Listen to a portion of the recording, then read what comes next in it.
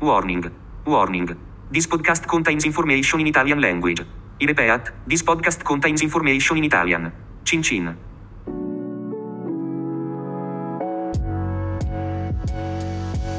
Welcome to Everybody Needs a Bit of Scienza, recorded during the Gita Scolastica Sardegna. Join Stevie and the Professore as they talk about the local wines, grapes, geology, and so much more. Seriously, there is a little extra too. And remember, you can watch these interviews on our YouTube channel Mamma Jumbo Shrimp, or you can check out the English version on our blog. Just go to www.italianwinepodcast.com. Now, onto the show. Welcome everybody. This is kind of an improvised on-the-road edition of Everybody Needs a Bit of Scienza. Non ti preoccupare, non guardarmi così che faremo in italiano. Ok, è solo te sei peggio di lui, non ho capito qua. Ok, vai. Per forza siete amici, no? Sì, okay. Parliamo sempre italiano. So I'm here because we're here with, of course, the iconic Vittorio Moretti.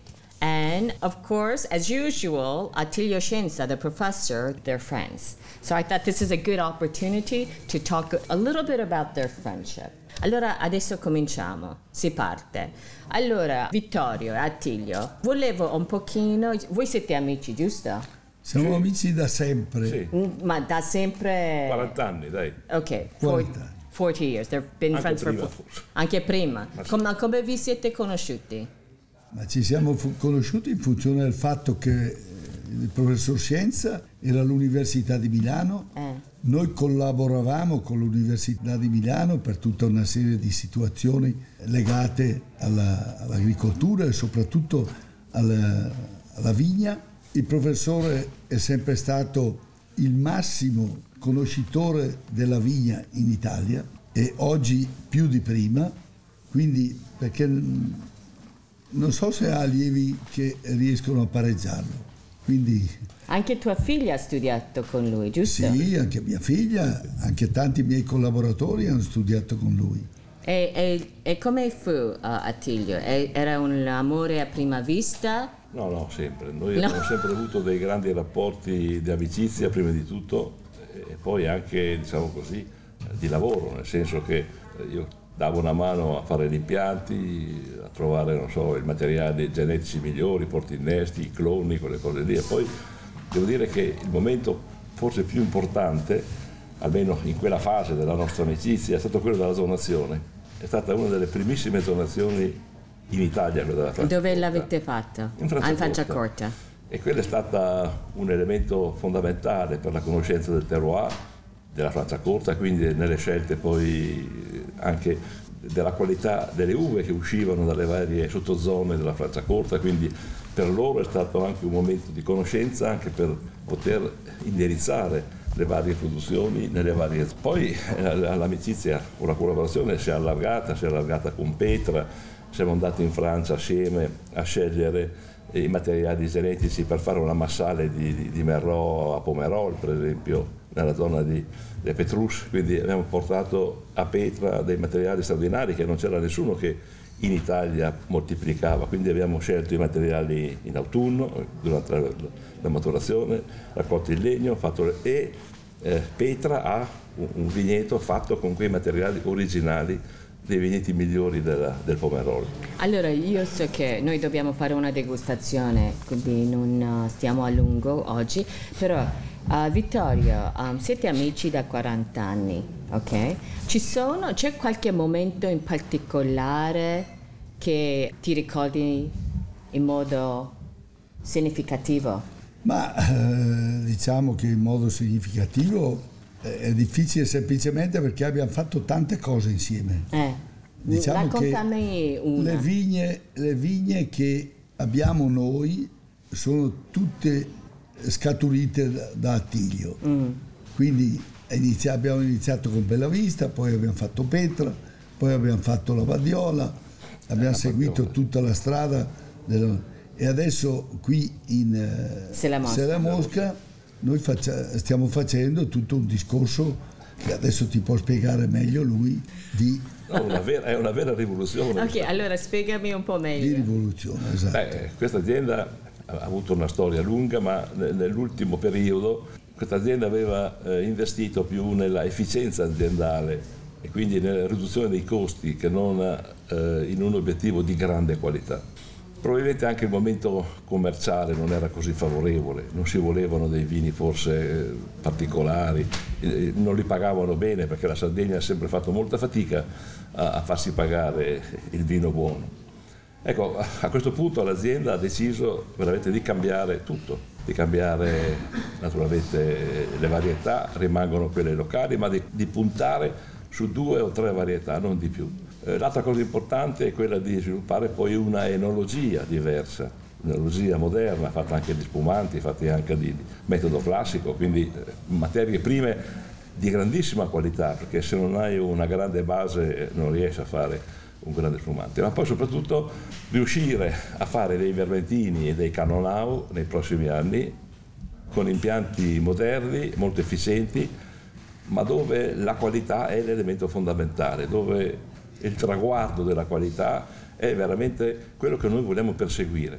Quindi uno studio molto profondo della geologia di questo territorio che nessuno ha mai fatto. Non esistono carte geologiche fini, le ha fatte Vittorio ha fatto fare un'analisi di questi primi 70 ettari, ma in futuro sarà tutta l'azienda zonata in modo molto raffinato, perché questa azienda apparentemente non è molto diversa sulla superficie, però sotto c'è tantissima roba diversa, ci sono condizioni geologiche completamente diverse, l'avete visto anche voi nel vostro giro, tutti quei enormi massi, tutti questi materiali di origine marina, quell'angolo vulcanico, cioè tutto questo materiale però non può essere usato in modo generalizzato o generico, va finalizzato agli obiettivi. Allora noi dovremo mettere in alcuni terreni quei portinnesti, quei cloni, fare una miscela di cloni per dare una certa ricchezza nella base, perché se io uso 7, 8, 10 verbettini, ogni verbettino, ogni clone porta qualcosa di diverso, non so, i cloni sardi, i cloni francesi della Corsica, i cloni del Tirreno, tutti i portinnesti, c'è una collezione di portinnesti perché abbiamo fatto in modo di tarare la scelta della combinazione di innesto per ogni tipo di suolo. Ogni suolo ha un suo portinnesto. Certo, quando ce ne sono 520 o quello che è, no, è complicata. Sì. No, non è complicata se nella struttura adesso della dinamica dei reimpianti si fanno questi 50, 60, 70 ettari all'anno, ma si parte con delle basi di conoscenza che prima non c'erano. Noi vogliamo fare in modo di far sviluppare le radici in profondità. Il nostro obiettivo è quello di fare delle piante che siano autosufficienti, che non abbiano quasi bisogno di acqua di irrigazione, che abbiano la possibilità di cavarsela da sola, quindi fare dei condizionamenti in profondità per dare ossigeno in profondità, e quindi queste sono cose innovative, non ci pensano di solito. E poi le forme d'allevamento che ha suggerito Marco Simoni, di questi alberelli in parete, spalliera, di grande equilibrio, anche quelli sono tutti elementi che completano il quadro, il disegno. Finalmente questi impianti vengono fatti con un progetto preciso, non sono più fatti a caso, sono fatti con una programmazione fino nel piccolo dettaglio. Ecco, io sono sicuro che da qui nasceranno i nuovi vini dell'azienda, che sarà certamente una nuova prospettiva anche commerciale, ma anche di immagine di questa azienda. Allora, l'ultima domanda, poi ti lascio fare la degustazione. Voi avete acquistato come gruppo Se la Mosca di recente, abbastanza. Perché l'hai fatto? Perché è una sfida abbastanza, io solo per arrivarci è difficilissimo. Sì. È letteralmente un'isola, non c'è neanche copertura wifi, non potrei mai viverci qui, è un disastro. Perché hai scelto di prendere questa sfida e qual è la tua visione? Pensa che io questa sfida l'ho fatta a 75 anni, quindi con un ampio... Perché Sardegna ha detto Beyond che devi bere Canonau così puoi vivere fino a 103 anni. E forse questo è la tua... Di base diciamo che è quello, però il discorso di base è quello che questa azienda l'ho visitata 30 anni fa e mi era piaciuto in maniera particolare. Perché ti è piaciuto? Mi era piaciuto tutto l'insieme, mi era piaciuto le vigne, mi era piaciuto l'impianto aziendale, che è un'azienda di grande qualità. Ma c'era già Pinna? No, non c'era ancora. Non c'era ancora nato. No, c'era, ma stavo studiando. È arrivato subito dopo. Comunque, la seconda volta che l'ho visitata c'era già Pinna. Quindi ci conosciamo almeno da 20 anni. Comunque, la forza di questa azienda è una cosa straordinaria, perché in Italia non c'è un'azienda così grande dove puoi lavorare per avere prodotti di vario genere e di alta qualità, perché qui c'è la possibilità assolutamente di fare cose straordinarie e loro lo stanno dimostrando nel fare le valutazioni, le ricerche e tante belle cose.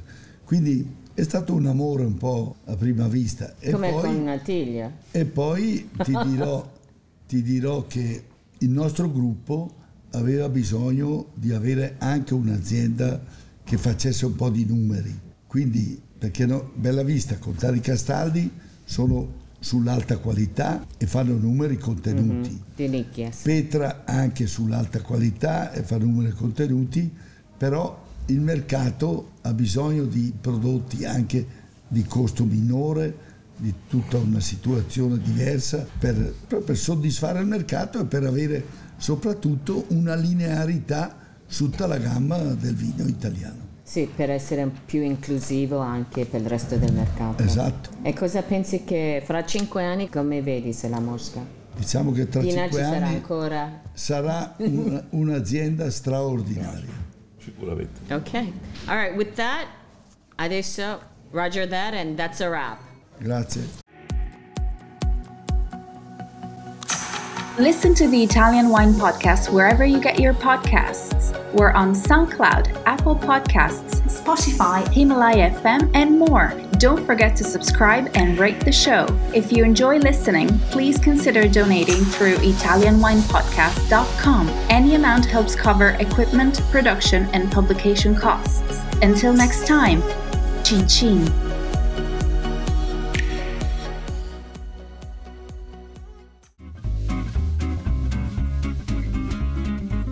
Hi everybody! Italian Wine Podcast celebrates its 4th anniversary this year, and we all love the great content they put out every day. Cin Cin with Italian wine people has become a big part of our day, and the team in Verona needs to feel our love. Producing the show is not easy, folks. Herding all those hosts, getting the interviews, dropping the Clubhouse recordings, not to mention editing all the material. Let's give them a tangible fan hug with a contribution to all their costs. Head to ItalianWinePodcast.com and click donate to show your love.